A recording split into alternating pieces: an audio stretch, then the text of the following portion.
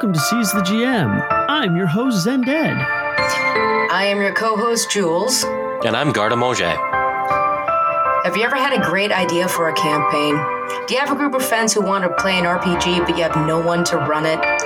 Do you want to see what the world is like behind the GM screen instead of in front of it? Well, we're here to help you do just that. Each week, the three of us will be discussing various GMing topics, terminology, maps, atmosphere, world building, you name it. So sit back and relax. Let us help you improve your art of GMing. One show at a time.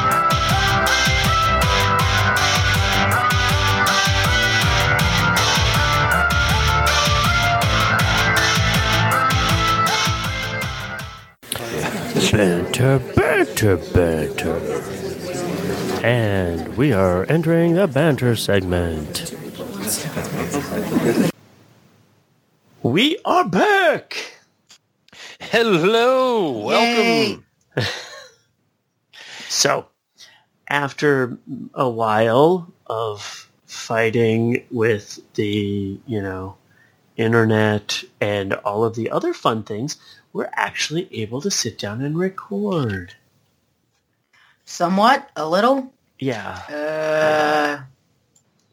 Technology has not been playing well with us this evening, so this is actually take 4. Yes. Take number 4 on our attempts to record this episode. So if we sound a little bit... frazzled? Verklempt? Verklempt, yes. Such a good word. But the part of the sad news involves Zen and kind of part of our slowdown in recording and kind of the time and care that had to be put into sending off a valued member of the family. Yeah. Yeah. My 13-year-old Boston. We were going to sit down and record last time, and I actually had him in the room sitting there with me the whole time, and nobody even heard him. And I think in the closing of this, Null supposedly has an audio track from when we were playing Shadowrun with Opti, and you heard him snoring, and that's going to be the very end of this episode, I think.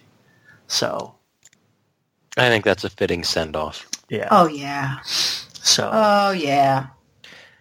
But Jules, kind of transitioning, segueing away from our sad for a moment, you had some awesome fun and good. So why don't you give us a shot in the arm with what you've been up to?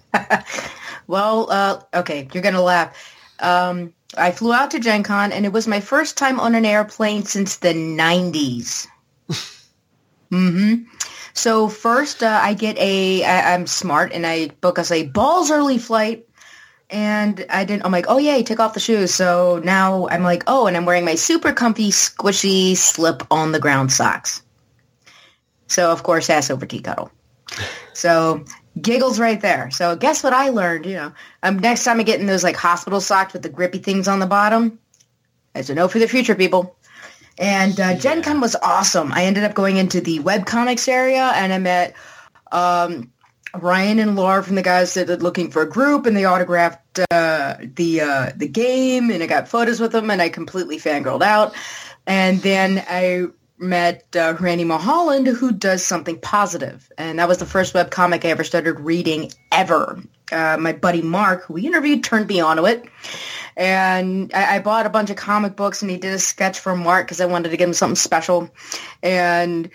and I brought up, it's I love your comic, but I had to say, it's you have this trick-or-treat thing, and I've stolen a whole bunch of those ideas, and I've used them in Little Fears. And he just stops sketching for a second, looks up, eyes boink, and honest to God, it was just you like Little Fears? I'm like, heck yeah, I like Little Fears. And we were just 15 minutes just back and forth talking about how he runs it, because he'll get McDonald's kids meal toys or and all these wonderful things back and forth, and we're just having a grand old time.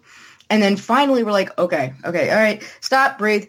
All right, I'm I'm taking up too much of your time. And he's just well, do you want to sketch? I'm like, what? Because he already did one for for Mark, and I'm like, are you sure? He's like, yeah. I'm like, oh, sure, okay.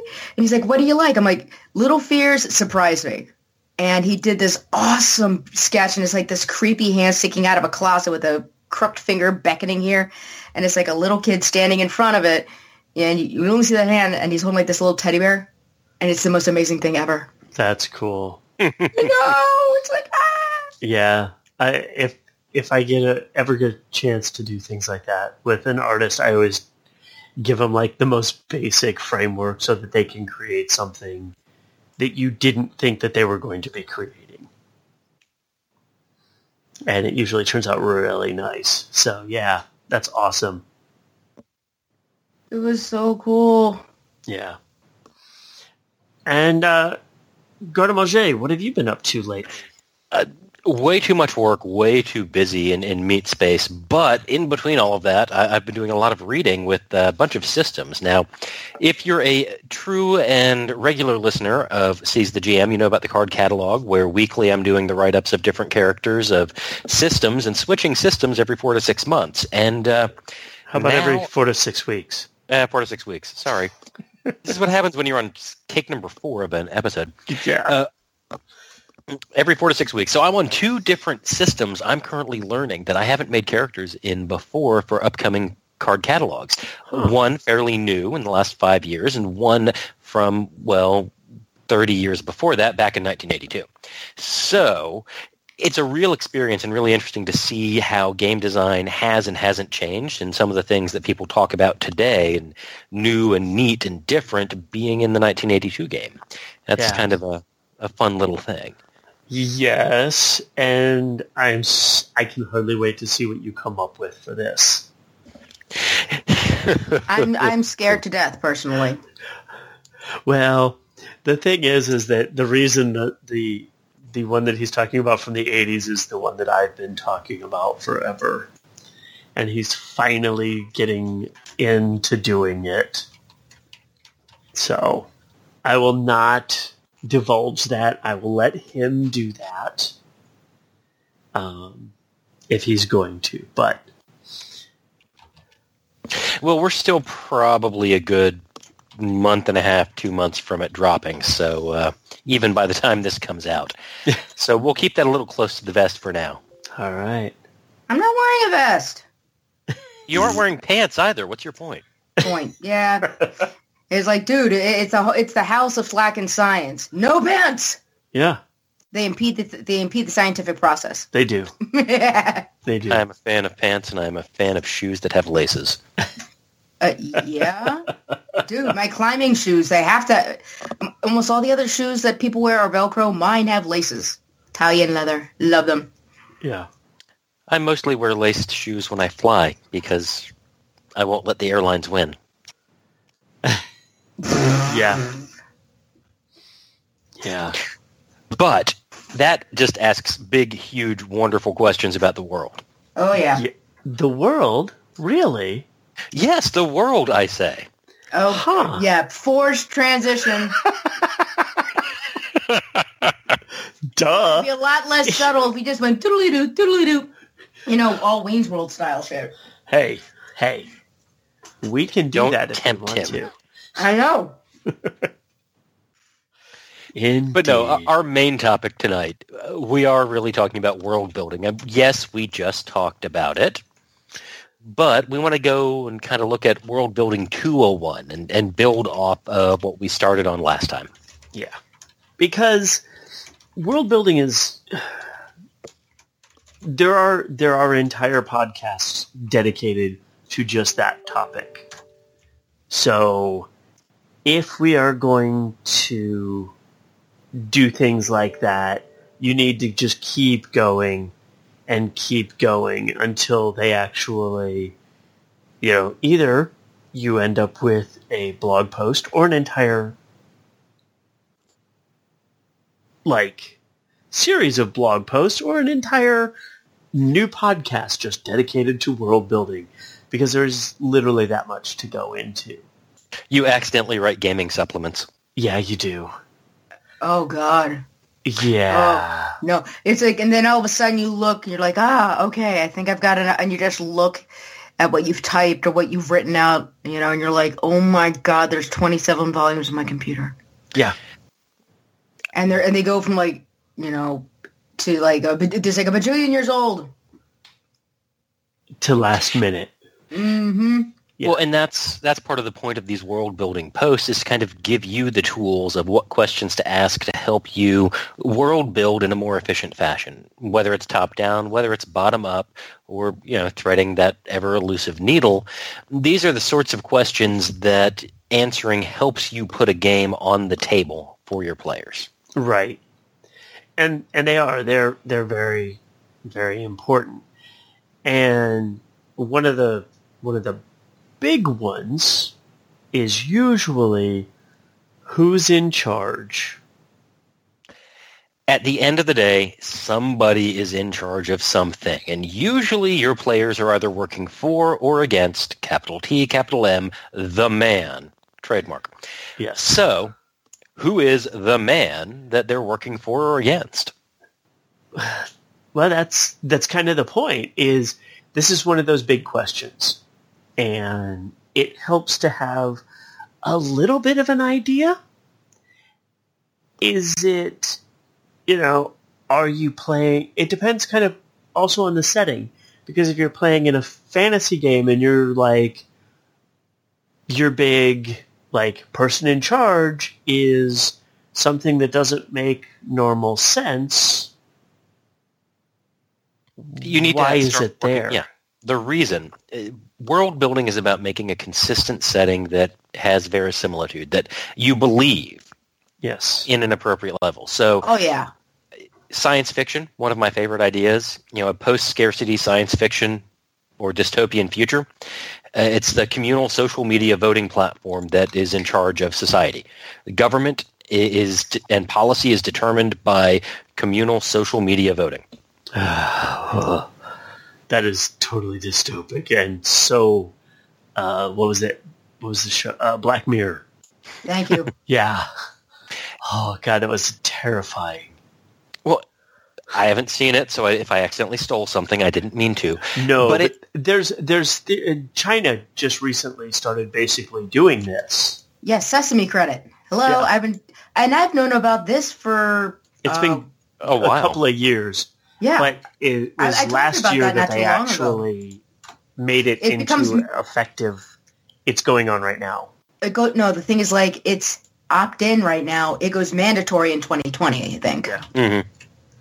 Well, and that is a way in which you are able to control part of the story from the GM side. Mm-hmm. When you've got a communal social media voting platform, you can reflect the players' actions back on the world by changing the public opinion in ways that they then see reflected. Now, let's take that in a different direction. If you're doing a small-scale local game, what matters maybe is just the gang everybody pays protection to on the block. Maybe all you need to start are the colors and one or two guys who come around collecting the protection money. Yeah. Or maybe it's, if it's in a present day game, it could still be those things. Or it could be, if you've got Dude, you could turn an HOA into that issue. Yeah. Mm-hmm. And all of us have heard the wonderful stories about, the poor dude going against the HOA and then foisting them by their own petard, by getting them voted out or arrested. Yeah. Or, The X-Files has a great episode about that. But, Jules, what you just did was actually kind of square up the second question to ask. You're welcome. What's the current conflict? You don't play these games, these role-playing games, for the ordinary, normal course of life. You're not going to the office and filling out paperwork and getting your TPS reports in on time. These are about dynamic and moving stories, and so you need conflict. Wait, it doesn't have to be. We're not trying to make it Yeah. what was the old D&D in first edition DMG there was we're playing accountants and school teachers. And it's all these dragons sitting around. Humans in houses. dungeon. Humans in houses. Humans in houses. Yeah. But the thing is, and let's just bring up one thing. Conflict does not always have to mean fighting an enemy or something like that. It is what makes you uncomfortable and forces something out of the stasis, the static. Well, all right. It doesn't have to be a monster charging through. Right. It could be social conflict. It could be an intellectual illness. It could be something that's just a complete out of your hands, like a disease. A zombie apocalypse is a great version of that. Oh yeah. Or the thing is, the actual infection, not the actual zombies, but that actual infection. Your fear getting sick. Mm-hmm. But there was I want to say it was Neil Gaiman. Is just you have the characters and everyone's playing with it, and then you see what horrible things you can do to them. Yeah. And the thing is, you don't. And so here's something. It's if you're able to and here's sometimes the best thing if you can pull it off. It's hard, takes a bit of practice, and you got to know your players. You have the players. You make one of them a little uncomfortable, and then they're the ones that actually initiate the conflict on themselves. Yeah. Because they'll do it better than anything you can come up with, because no one knows your id, your ego, and your super ego better than you. Yeah. Well, and you can also tie your overall theme of the campaign into what sort of conflicts you're talking about. If one of the themes you're looking at is, demagoguery, is about kind of that corruption of the polity in society, that communal social voting platform setting in the sci-fi world can really be used to push that if the conflict you're fighting is about competing news stations. If it's about getting the right break and getting the most viewers and eyes on your stream to influence that social media voting platform, you then are setting the conflict forward to make the players think about, or at least be aware of, whether their decisions to obscure the truth to get more viewers is moral or immoral. Yeah. Mm-hmm. Whether or not reporting the truth, whether or not reporting the truth, which could cause more conflict between individuals, is a good or bad decision to make. And asking them to make those decisions helps set up that theme in a conflict that is not necessarily about, like you said, Jules, throwing punches or hack and slash. Yeah. Yep. Granted, it can be, and that's fun. But here's the thing. It's all right, this is actually in Shadowrun. It's do you betray the contract you have that you've already given your word that you will do, because you found out there's some underlying stuff and it really rubs you the wrong way? Oh yeah. Uh-huh. I mean, there's always that option, but that's an easy option. This is the reason. Well, that's the reason why I usually play psychopaths or sociopaths, because. All right, it's nope, I complete the contract, and then I'm a freelancer, and I can actually go to tell people that screwed over. I'm yep, here's what happened. Here's all the inside thing. What do you want to pay me to get back at this guy? That's the big reason. I don't like playing that kind of, at least that kind of internal moral kind of fight, because we all live that shit every day. But, playing the... God, The Walking Dead, the video game that Telltale put out. Yeah. You got to make a choice. Do you save the teenager or do you save the 6-year-old? Right. And split second. So it's the thing is But see, when you're in those sorts of situations, you like you're saying, that's kind of how you figure out, you use those types of conflicts, though, to figure out how do these characters that the players have fit into that setting that you're working. Exactly. Yeah, and there are two different big ways that you make sure the players fit into it. And one of those is that conflict. How do they relate to the conflict itself? Another is, how they literally plug into that world. And we've mentioned Fate before, and I think Fate does a really good job of actually forcing that in the design of your characters in the game. it asks the question, is your dashing close combat expert a graduate of a well-known school of fighters? Well, okay, let's reflect that on your sheet. Yes. Yep. But the one thing you also have to do, like when you're setting this stuff up, is making sure that, the thing is like you kind of have to make sure that the players know who they're playing. Because if they're playing a character that is extremely honor bound and will always go through this, but they're the kind of person where in real life they're much more of a Robin Hood kind of person. It's like, though they see injustice, I don't care if I gave you my word, I'm punching you in the face. You got to make sure. I mean, the thing is like it's a little touchy feely, I guess. The best way to describe that. Words are not my awesome. Well, and making sure that the conflict you're presenting to the players fits with what they're doing, and making sure that they have that buy-in is part of this, making sure they fit into the setting. Buy-in and agency, I think, would be much, Well, it's not just agency. And I think we have to... No, it's buy-in and. No, but there's another part of that that's not about player agency and not about putting it on the players. And we take away from GMs when I think we over-involve players. There's nothing wrong with the DM setting things up, the GM creating some frameworks. Yeah. If your mage got a scholarship to learn magic, it could be from an organization that has a secret society that's out to rule the world and is actually going to be one of the big bosses and villains you fight. That's okay. That's a way to make sure the player fits into the setting as you design the campaign. Yes. That isn't about player agency, but is about... But I mean, as an agency, as they still get to pick who and what and where, and it's our job to take that and then go slot. It's not like we tell them, you went to school on a scholarship. We can help give them ideas and then we take. You know what I mean?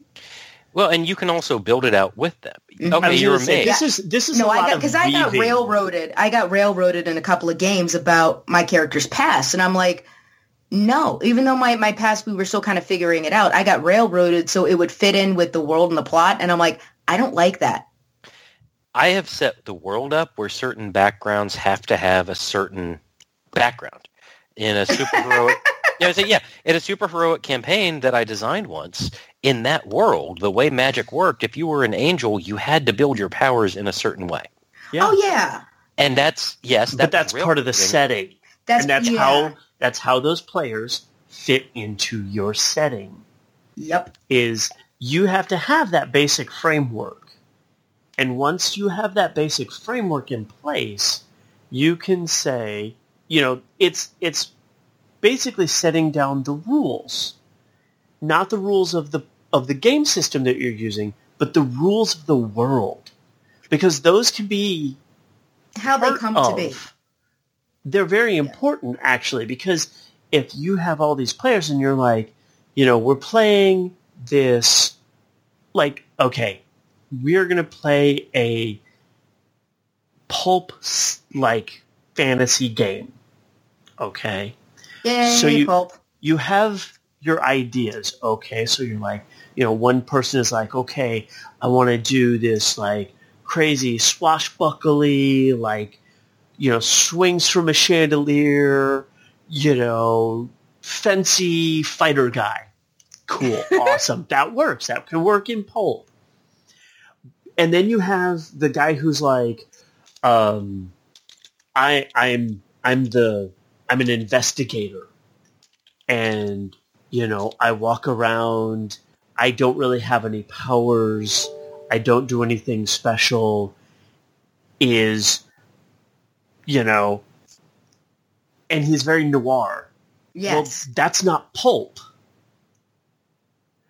It's a different setting. Exactly. They're not fitting into your setting, and that's where you laid your framework, and they're like, I want to play outside of that framework. And you're like, well, that doesn't work. This is what we're doing. You're a little too far on Sam Spade and not close enough to Doc Savage. Can I get you to take a half step back towards me?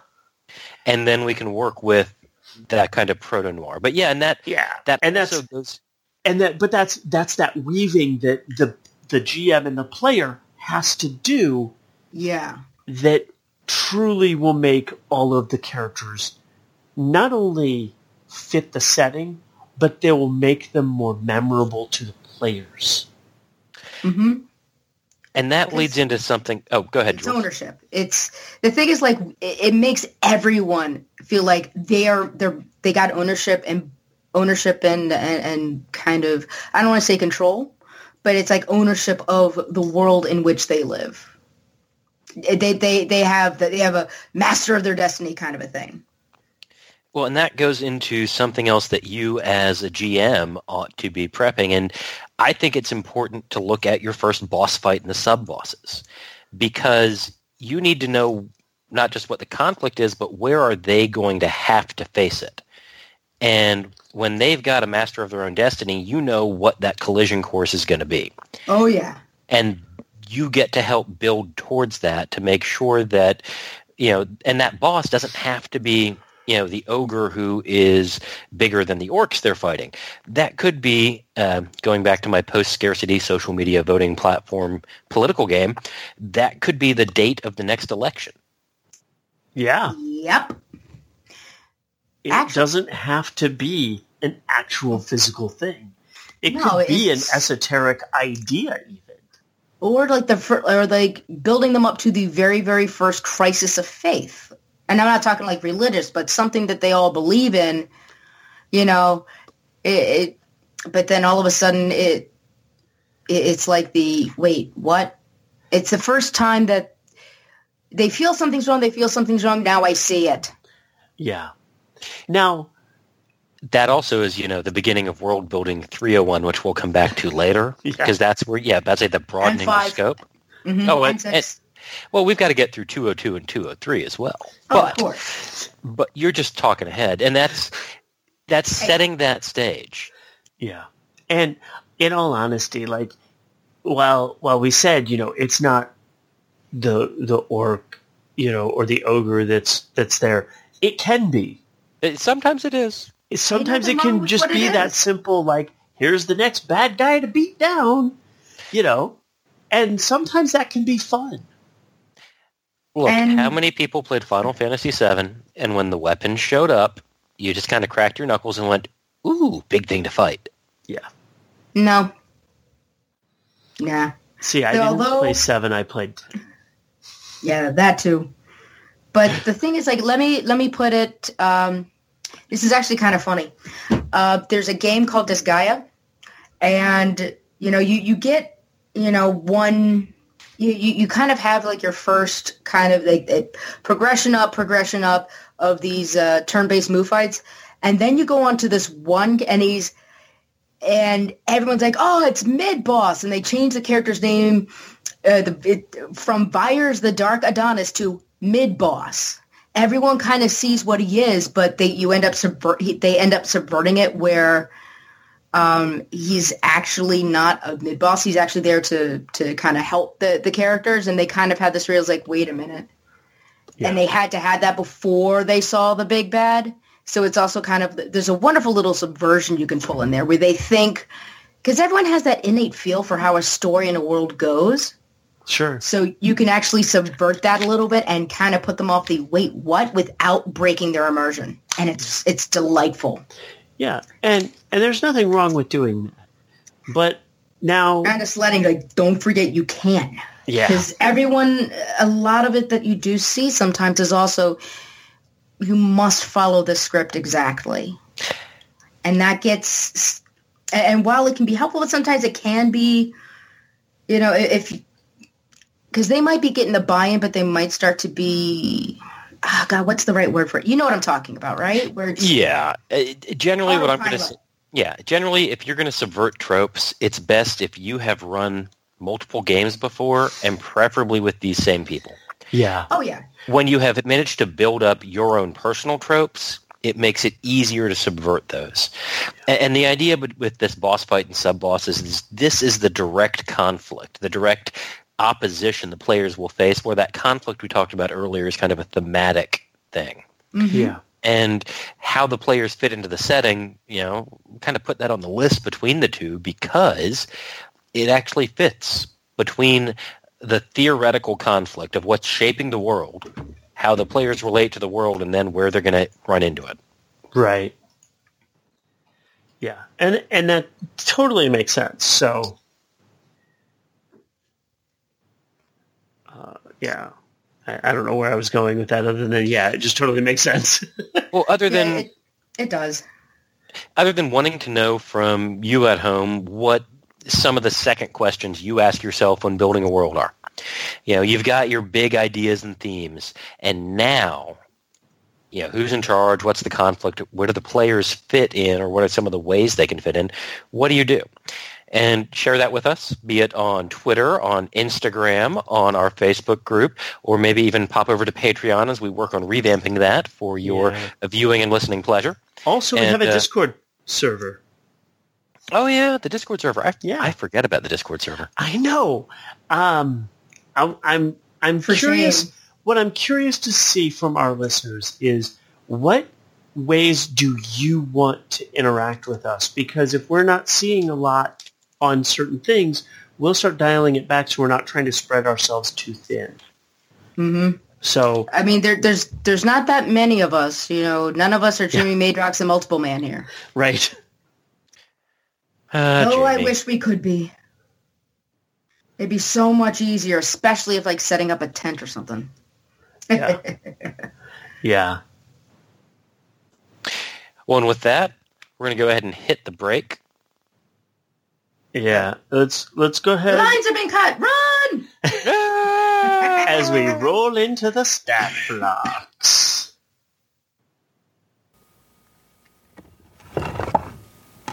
And now we enter Stat Blocks. This is a segment where you can use something that we've created in your game tonight.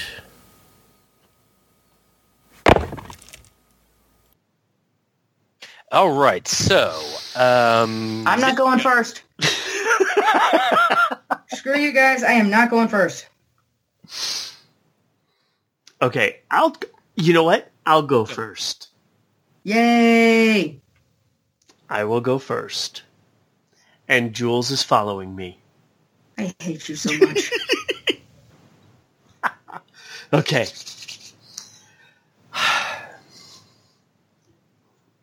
The dark. As the darkness flows over the area, the creator of it sits quietly, waiting for it to finish.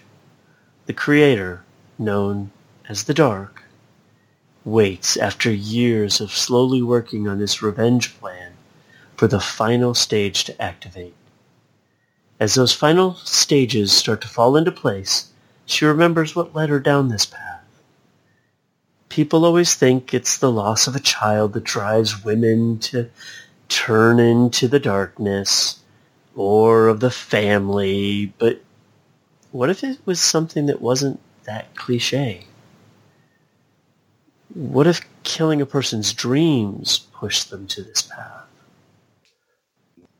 When the king pushed his kingdom into the forest, he pushed those that had made it their homes.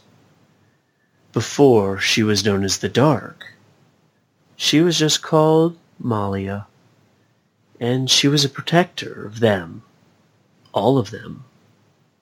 Her dream was to be a great protector, and she lost that. Not to the king, but to his champion and lover. The king was fine with moving a few people around, but not all of them. His champion, though, wanted to have land for his family, so he pushed harder and forced people to run. He killed everyone that got in his way. Malia came to stop him one day, and the champion stopped her by almost killing her. He left her to finish dying, but she didn't. She was a survivor. The king fell first and fast once she started her plan. Selling herself to the darkness was the thing she did as she laid there. It told her how to bring about the fall of the champion. She put it all in place as she could. It took time, years in fact. The darkness is complete, and in the end, it consumed it all. Nerf. You sick. I can't follow that. I can't. What the hell's wrong with you? I can't follow that. What? Oh my God. No. No. Well, do you want to follow me instead? Oh God. I'm boned either way. God damn. All right. All right, I'll go. All right. Bob's pipe. There's a strange artifact out there. It's not a bracelet or a necklace. It's not a weapon of any kind. It's a pipe. A gentleman's pipe with a black mouthpiece and a polished ebony bowl. This pipe once belonged to the world's greatest salesman, a man who made millions playing the stock market over the phone. It was rumored that when he failed, he still made $1 million. There are many photos of this gentleman from his time as a photographer's model, and all of them include his trademark pipe. After his death, the veracity of which is still under debate, the pipe went missing. Rumors abound as to its current location, but tracking it down is nigh impossible. It shows up when and where it will bring the deserving luck and the undeserving chaos. Bob's pipe is said to bring luck to anyone who clamps it between their teeth. The person can cross an 8-lane highway during rush hour, find a winning lotto ticket in the median, and then emerge unscathed on the other side. They can tell their boss what they really think of them while the big boss is walking by, and then they receive a promotion for speaking truth to power. Heck, rumors say they can even evade the blue shell in Mario Kart with no special items. As long as this pipe is held between the teeth, the stranger the effects become. Over time, the luck plane becomes visible and starts to overlay with reality. The smoke from the pipe changes from the expected gray to the strange blue-green color, and it doesn't seem to dissipate. It hangs in the area. Anyone who comes into contact with it will have a noticeable change in personality. Think of a case of the fuckets with no depressive influence. It seems to make the populace stop taking itself too seriously for a while the holder laughs at the whole inanity of existence. With enough shake-up and the joke coming to its natural end, the pipe once again disappears. But wherever it turns up next, you can expect luck, slack, a dash of chaos, and some sublime self-delusion. Nice. Fun. I like it. God damn it, dude, I couldn't follow you. I never read your stat blocks. I don't read anybody's because I want to be surprised. Yeah. That's a good practice. Yeah, but I can't follow that creep, I decided to go against form and do something weird. Yeah, no, I like it. Which is good. Yes, and it's important that we do that frequently. Yeah. Well, I'll take it all home. How about that? All right. I'll see if I can harmonize these two extremes into one single stat block for Sally Strudel. Sally smiles quite a lot when she is home. She seems to be one of those eternally pleasant, eternally cheerful, and, contented women who love to make a home. Her dark hair is pulled back into a ponytail, and not in a ran-out-of-time way, but a carefully considered way, as her hair is just between being cut too short and having grown out. You would swear she always has that same blue shirt on when you come over, and it seems to always be perfectly pressed. It's odd, though, as you don't remember how you met Sally. You don't recall if it was church or work or the park. You just know she asked you to come over for some tea. It's a perfectly arranged home with just a hint of clutter, a hint of last-minute cleaning, so you feel like she might really be human. The pie baking in the oven permeates the house with the smell of fruit and spices, sugar and lard. You are sure that the pie is going to taste like a breath of fresh air, a piece of summer, and a slice of dessert. Sally's smile is so distracting, so wide and full, like she had extra teeth in her perfectly shaped head. But when the tea is being poured and the pie being sliced, the doorbell rings, and Sally steps away. Just when you have one last chance to make good on the promise you made yourself last time you were here. The promise to stop Sally. I love it. Oh, that is so good. And we've got a picture of the painting that inspired this that should be accompanying this podcast. And if it doesn't, maybe we'll put it up on the blog or maybe in the doodly-doo some other way for you to see. Yeah. Or Instagram. Or Instagram. We can use the Instamore. Yeah. Insta-popular. Exactly. Well, I guess it's time to go ahead and flip on over to our next topic. Lexicon, where we give you cool words to help improve your vocabulary. Okay. Here we go, folks. Well, for lexicon, our word this time is going to be vainglory. Really, dude? Yeah. Why not? Vanevein. Vainglor? Yes. I said, I don't look at this in advance. That's why I need to know how it's spelled. Vainglory, like vainglorious dolt, which is one of my favorite phrases ever. Ah. Yes. So, we're not even going to get into that. We're just going to go ahead and jump right into the definitions. Go for it. So, definition of vainglory. Number one is extensive or ostentatious pride, especially at one's achievements. And two is vain display or show of vanity.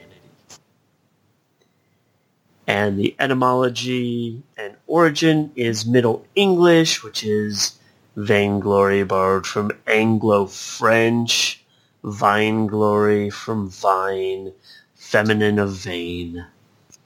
So, and after medieval Latin, which is... Look, if it comes from Anglo-French, it probably comes from medieval Latin. Yeah, well... Yeah. That's just how it goes. Yeah. General rule of thumb. And its first known use is the 13th century, and its popularity is in the bottom 40% of words. All of you comic book fans out there, you should probably have the same image in your head right now of Vainglorious Dolt as I do, which is a backlit Deathstroke the Terminator in the original Teen Titans run when he was taking down Beast Boy, or Changeling at the time. If you don't know this, literally Google Vainglorious Dolt, click on images, and it will be one of the top 10 responses. Yeah. Really? I'm sure it will. Have to look this up. No, like I've already found it and uploaded it into the chat since Jen said Vainglory. No, I'm going to have to look this up and just find I need to get a better resolution image. Yeah. And put it on my cube. What we will do is we will... I think we've got a lot of artwork for this one, so I think we're going to go ahead and throw those into the Insta feed. So if you're not following us on Instagram, find us on Instagram and laugh at our attempts to use hashtags well. Yes. Yes, please do. Because we're all old. Yes. I think I use them pretty well, but, you know. Much better than I do. So. Oh, yeah, but there's... Yeah, pretty much anybody can do better than me. Uh-huh. You still call it a pound sign. That's because that's what it is. On the telephone. I have a blank, flat, shiny screen on mine. Oh, I miss a rotary phone. And people think I'm the old-fashioned fuddy-duddy. I'm like, you need to meet my friend Zen. I am a Luddite. I am such a Luddite. It is true. But let's go ahead and hit our closing remarks so we can go ahead and wrap this bad boy up. Well, since I was the last to go for the stat block, I'll be the first to go in the closing remarks. Since some of you out there listening still have this available, now is the time, now is the chance. Get your last fresh and local tomatoes from a farmer's market and enjoy them. We're towards the end of our season here, but some of you should still have them. Get to a farmer's market, pay a couple of extra bucks, and taste a fresh tomato picked no more than a day before you bought it. And if you haven't, you will understand why tomatoes are wonderful. I just walk out and get one of my Black Crims. Ooh, that's nice. Yeah. I can hear the jealousy. I'm a big Purple Cherokee fan, so. I had some of those earlier this year. But yeah. And for those who don't know, those are heirloom tomatoes, so. Particular varieties with different colors and different tastes, and they aren't just mealy and mushy like they are in the supermarket. Yeah. You should go and find them. But that is my closing remark and recommendation. All right. Jules, go.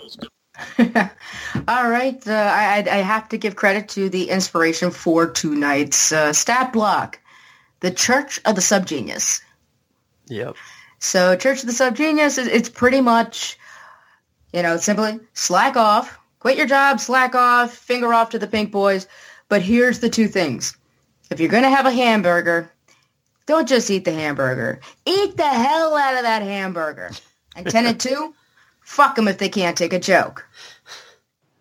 So the thing is, like, Church of the Subgenius is a parody of a lot of the goofy kind of cultish religions based off of J.R. Bob Dobbs. And Bob is always in quotation marks. You can hear the quotation marks when spoken. Yeah. And yes, I actually am a member of the Church of the Subgenius. So I can legally marry you to your beer. Well, that's important. Mm-hmm. So, all right. And Take us I'm going home. to bring this in. So for those who, in gaming news, have lived under a rock since, I want to say it was April, the Pathfinder 2E playtest has dropped. It dropped the Thursday of Gen Con. Uh-huh. And I have read it. I am actually running it. And it is good.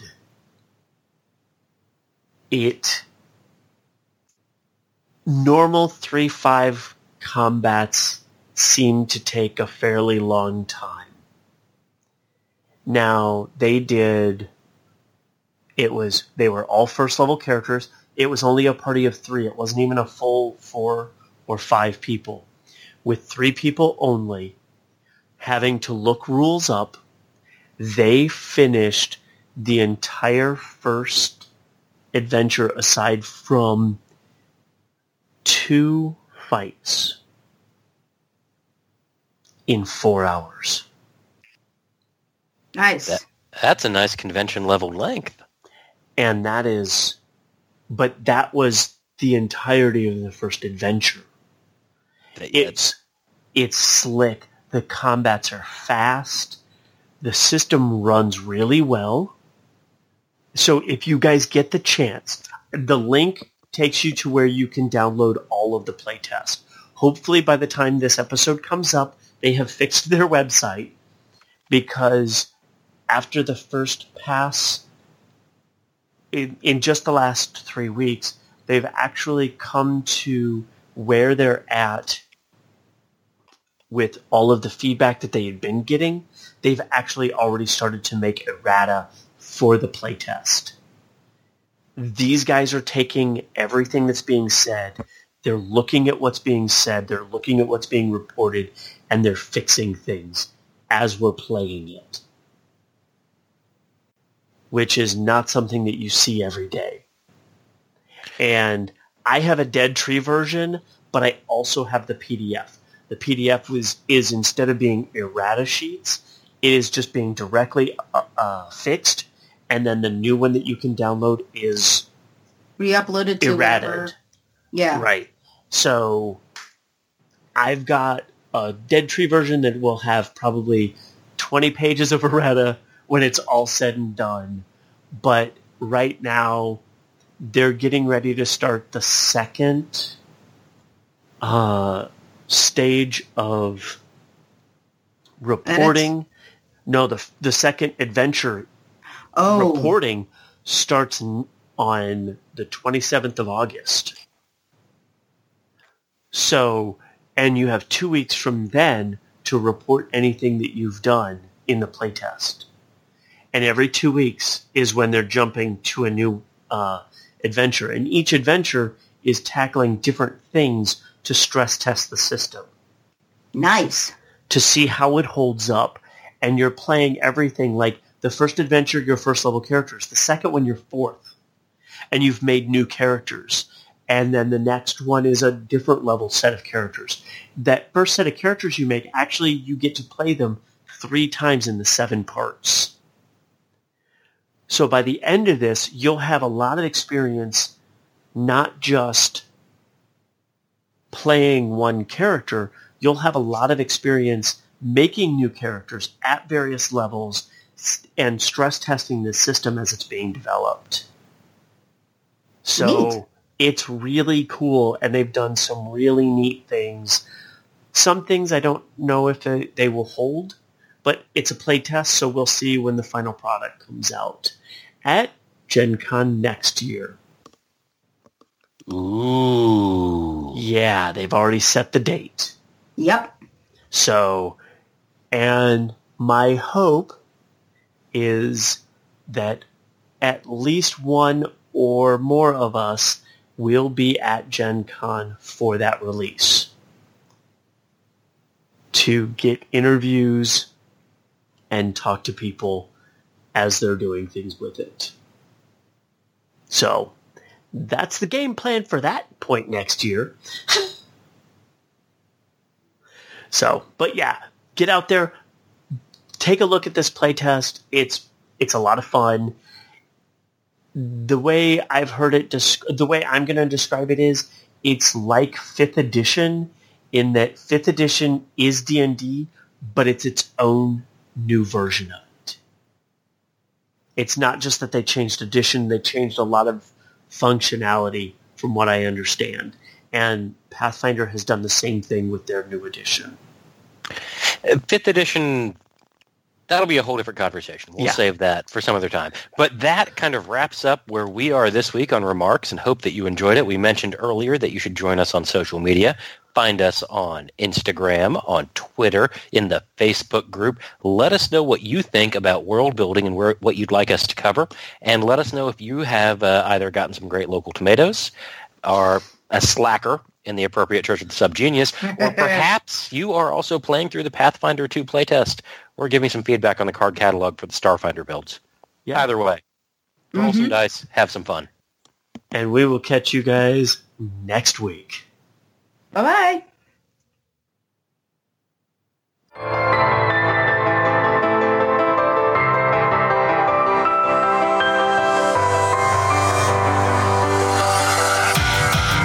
You can contact us or the show using Twitter, Facebook, or plain old email.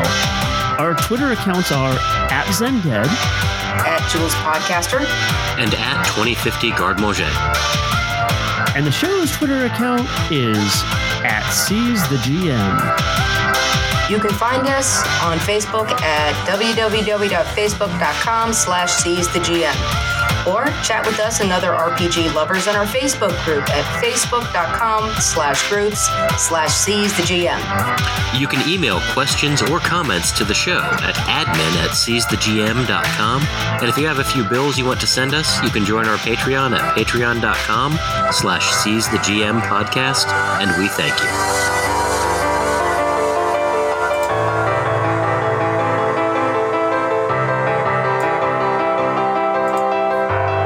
Thanks for joining us for this episode of Seize the GM. Feel free to leave a comment about this episode on our webpage, www.seizethegm.com. Let the dice fall where they may, and we'll see you all again next week. Seize the GM is released under a Creative Commons Attribution, Non-Commercial, Share-alike 4.0 International License. All copyrighted materials referenced herein are held by their respective owners. No infringement intended, and no claim of ownership is implied. The music for the show is Dreaming Spirit off the album Ghost Machine by the Enigma TNG. His music is released under a Creative Commons Attribution, Non-Commercial, No Derivatives 3.0 Unported license.